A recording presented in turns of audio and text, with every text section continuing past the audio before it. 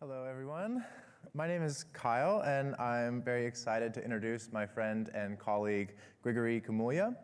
Grigory is the co-CEO of Alvia, an EA project that was founded late last year with the goal of rapidly developing improved COVID vaccines. Grigory was previously the co-founder and CEO of Tellus Bioscience, a biotech company engineering high-impact protein therapeutics. Before that, he was co-founder of Zeta Surgical, a startup focused on transforming surgery with collaborative robotics. Before getting into entrepreneurship, he developed methods for radically faster AI-based protein design in collaboration with Harvard Medical School and Kevin Esvelt's team at the MIT Media Lab, and was an early organizer for Harvard EA. Before I turn it over to Grigory, just a quick reminder that you can submit questions through the Swapcard app during the talk, and we'll be back right afterward for a Q&A. Please join me in welcoming Grigory.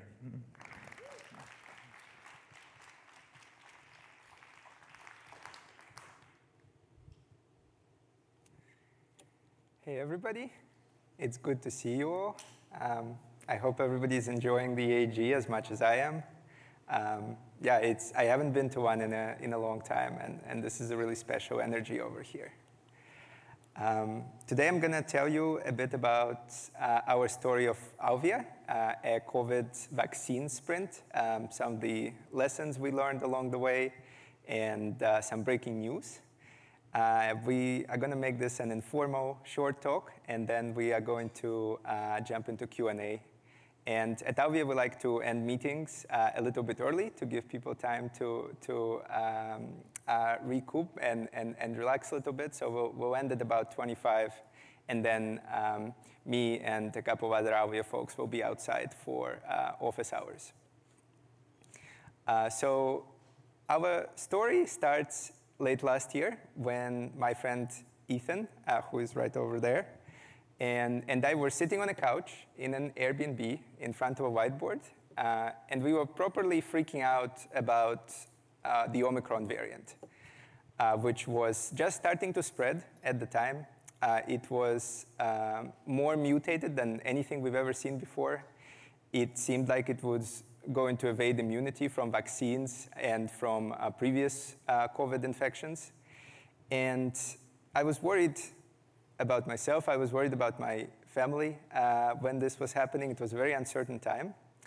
And it was also really clear that for people in low and middle income countries, only 10% of whom were vaccinated at the time, this was making things a lot worse. And it didn't seem like anything was going to happen there. So Ethan and I, and very soon lots of great friends of ours who decided to join us, we decided to do something. And here is the screenshot of the first whiteboard where we were thinking about this. This is how we were thinking about our goal at first. And pretty quickly, in the first week of Alvia, we arrived at the design for AlviaVax, which is a vaccine and a vaccine platform which is trying to serve the needs of people in low and middle income countries better. And we were really going for three things with AlviaVax. We were going for something that's adaptable to new variants very, very quickly, similar to mRNA vaccines from Pfizer and Moderna, but something that's also shelf-stable, that doesn't need cold chain to distribute, so that you can get this vaccine to places that are otherwise very hard to reach. And we were going for something simple, so that we had a shot at making this very, very quickly, and we could get it scaled up if this works. And skipping over a month of work and the very intense experience, on January 24, we registered a new variant, BA2. The story seemed to repeat itself. There was a new Omicron. It was also evading immunity. And so we as a company decided to pivot and in fact make a BA2 adapted vaccine. And just 13 days later, these wonderful 18 sheep, these are the actual sheep, became the first animals in the world, as far as we know, to get vaccinated against BA2. And they're still feeling fine and living happily at their farm in New Jersey. And that's how we got started on the vaccine candidate that we have been speedrunning on ever since. And this has been a very, very intense experience.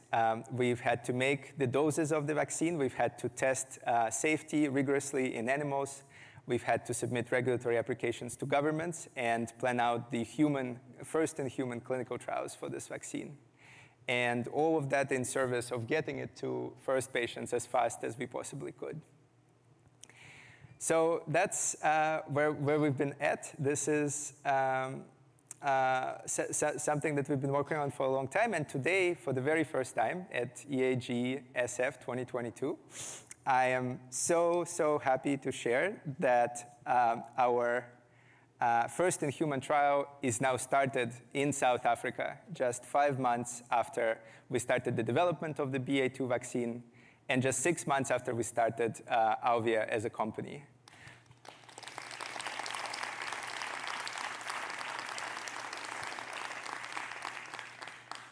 And by now, we have 65 patients vaccinated against the BA.2 variant, with a hope for broader protection against the variants to come.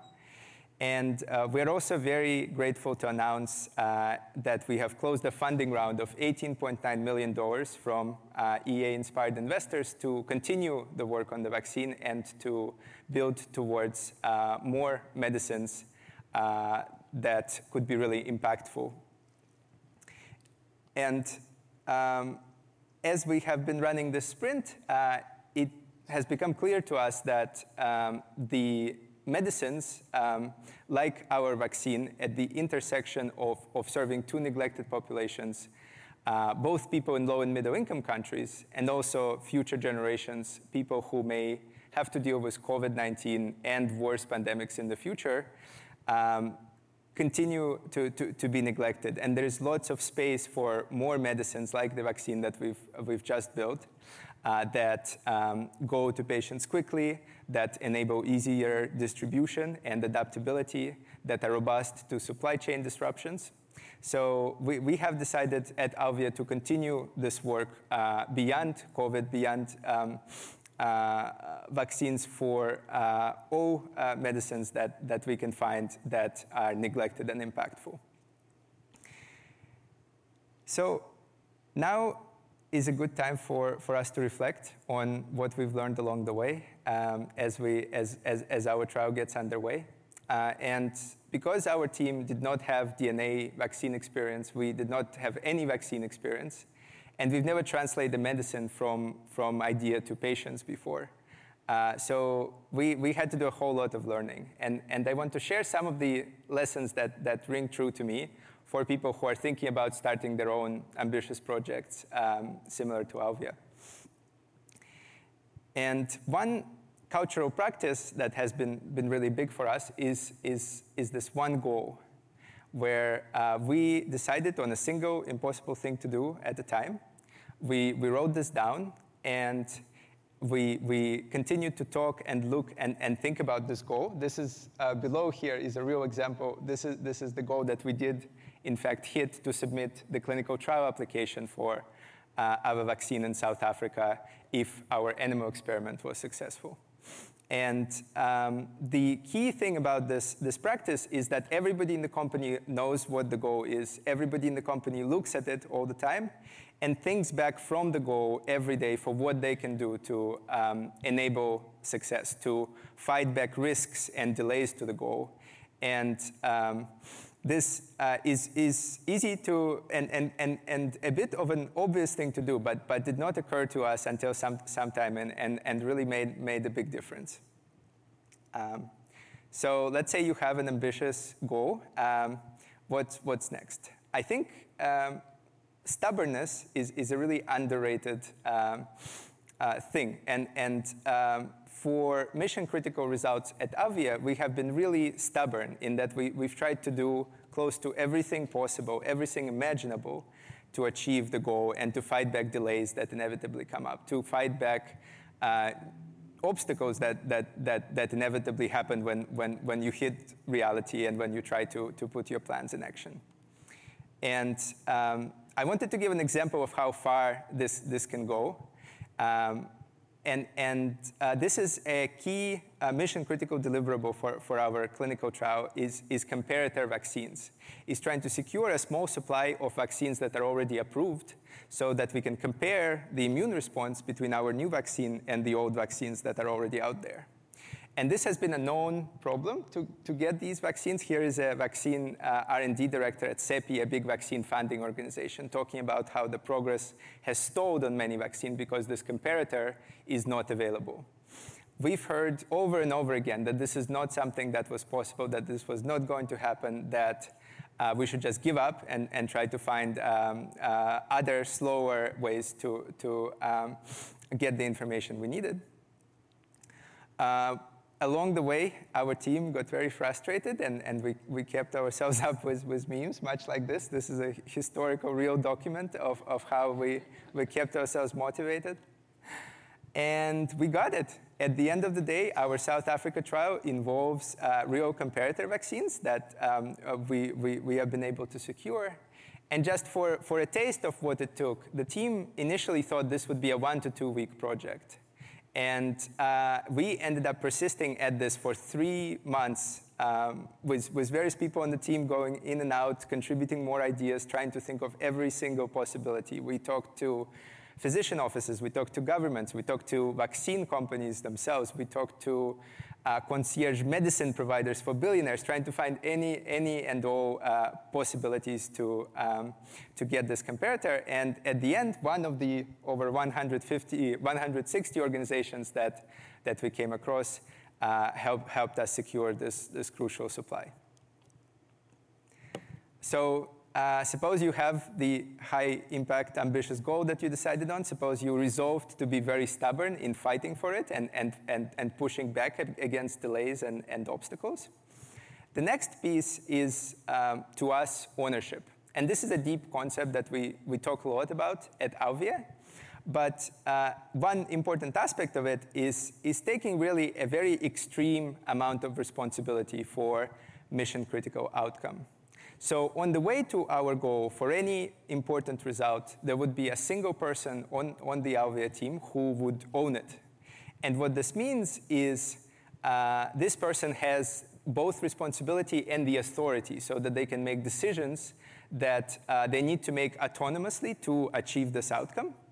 And they also take an extreme amount of accountability. They really own the consequences of these decisions. And they are responsible, no matter what happens in the world, to get this done.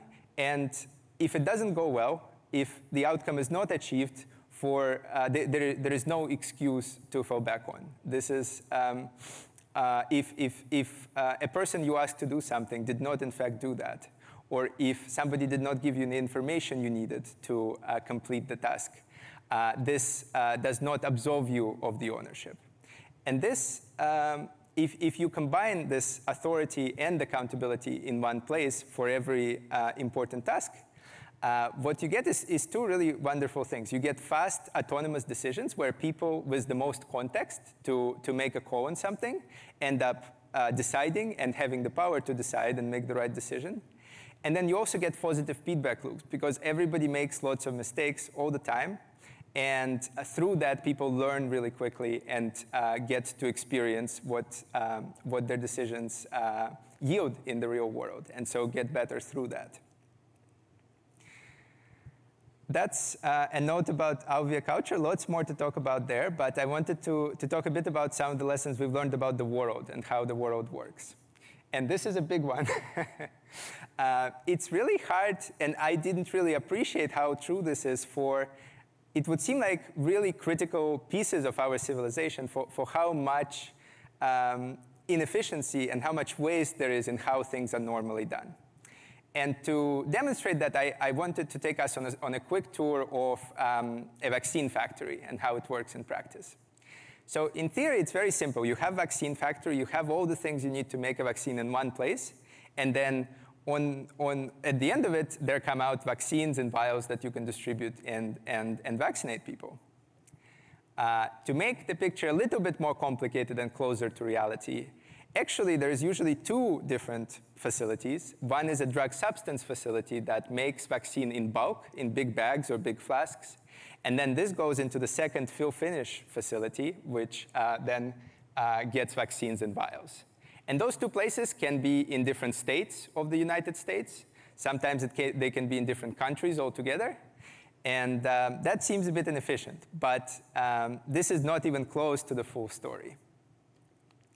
Because when the bulk vaccine arrives at the second facility, they need to do what's called an intake. They need to figure out if they got the right stuff. Maybe something got mixed up in the mail, or some other problem came up. They need to verify that they got the right vaccine to do the filling into vials. And luckily, there is a machine that a sequencing machine that can quickly test the bulk vaccine and figure out if it's the right stuff.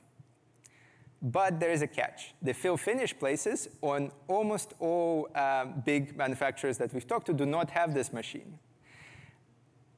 And luckily, the drug substance factory, the factory that sends the material in the first place, they do have the machine. And what do you think happens? Exactly what you would expect. When you, as a fill-finish factory, receive a big bulk flask, you take a small sample, and you send it exactly where it came from, right back to the drug substance factory, which may be in a different state, maybe in a different country. The drug substance factory then runs the test. They send it to the machine. They get the results back. And then they send you the results all the way back to the fill-finish facility. And only after that, you can get the shining, ready-to-use vials in the end. This entire nightmare eats 3 weeks or more, usually. And as far as we've been able to figure out, there is no reason for this to be a thing. But this is so much a part of the business as usual of how this whole process works that drug substance people are really nice. They put a little sample of the vaccine that they're sending in the package so that they can save some trouble for the fill-finish people to send it right back and run through the whole cycle. So this is a really small example, but it's all like this. Every single thing, there's hundreds of little examples, little inefficiencies that you can figure out if you're really looking for them and if you're really, really motivated to do things faster than it's been possible to do before. And I think this means a huge space for EA entrepreneurs throughout all kinds of difficult problems, even beyond pandemics, beyond global health. This is just a big thing about the world and has been a big learning for us. And I will share just one more thought. Being here at EA Global and having gone through Alvia experience, I really think the EA community is very strong. And if you go on the EA forum or in lots of discussions here, there is a lot of reflection on how the community is maybe falling short about how we need to improve things. And that's extremely productive and great and is a great part of the community. But it's easy to take for granted what we together have built over the past years in the EA community. And for Alvia, this has been a huge thing. The people in the EA community that we've interacted with are extremely motivated. They are willing to change what they're doing very quickly in response to an opportunity to do good. People are willing to radically switch careers, to leave jobs and startups that they work hard for if a big opportunity to do good comes up. And this has been a big factor in our success. And we wouldn't have been able to do what we did as fast as we did it without so many wonderful people in the EA community. So it's a really big deal and something that we can't take for granted. I want to give huge thanks to the amazing Alvia team, many of whom are here today, to our great investors and advisors, many of them also EA inspired. And here we can jump to the Q&A. Please drop us a note if you want to talk more. We are hiring for lots of different positions, for scientists, for experts in all kinds of pharmaceutical things and operations and more. So if this sounds like a culture that you'd appreciate and the problems that you're interested in, we'd love to talk to you. Thank you.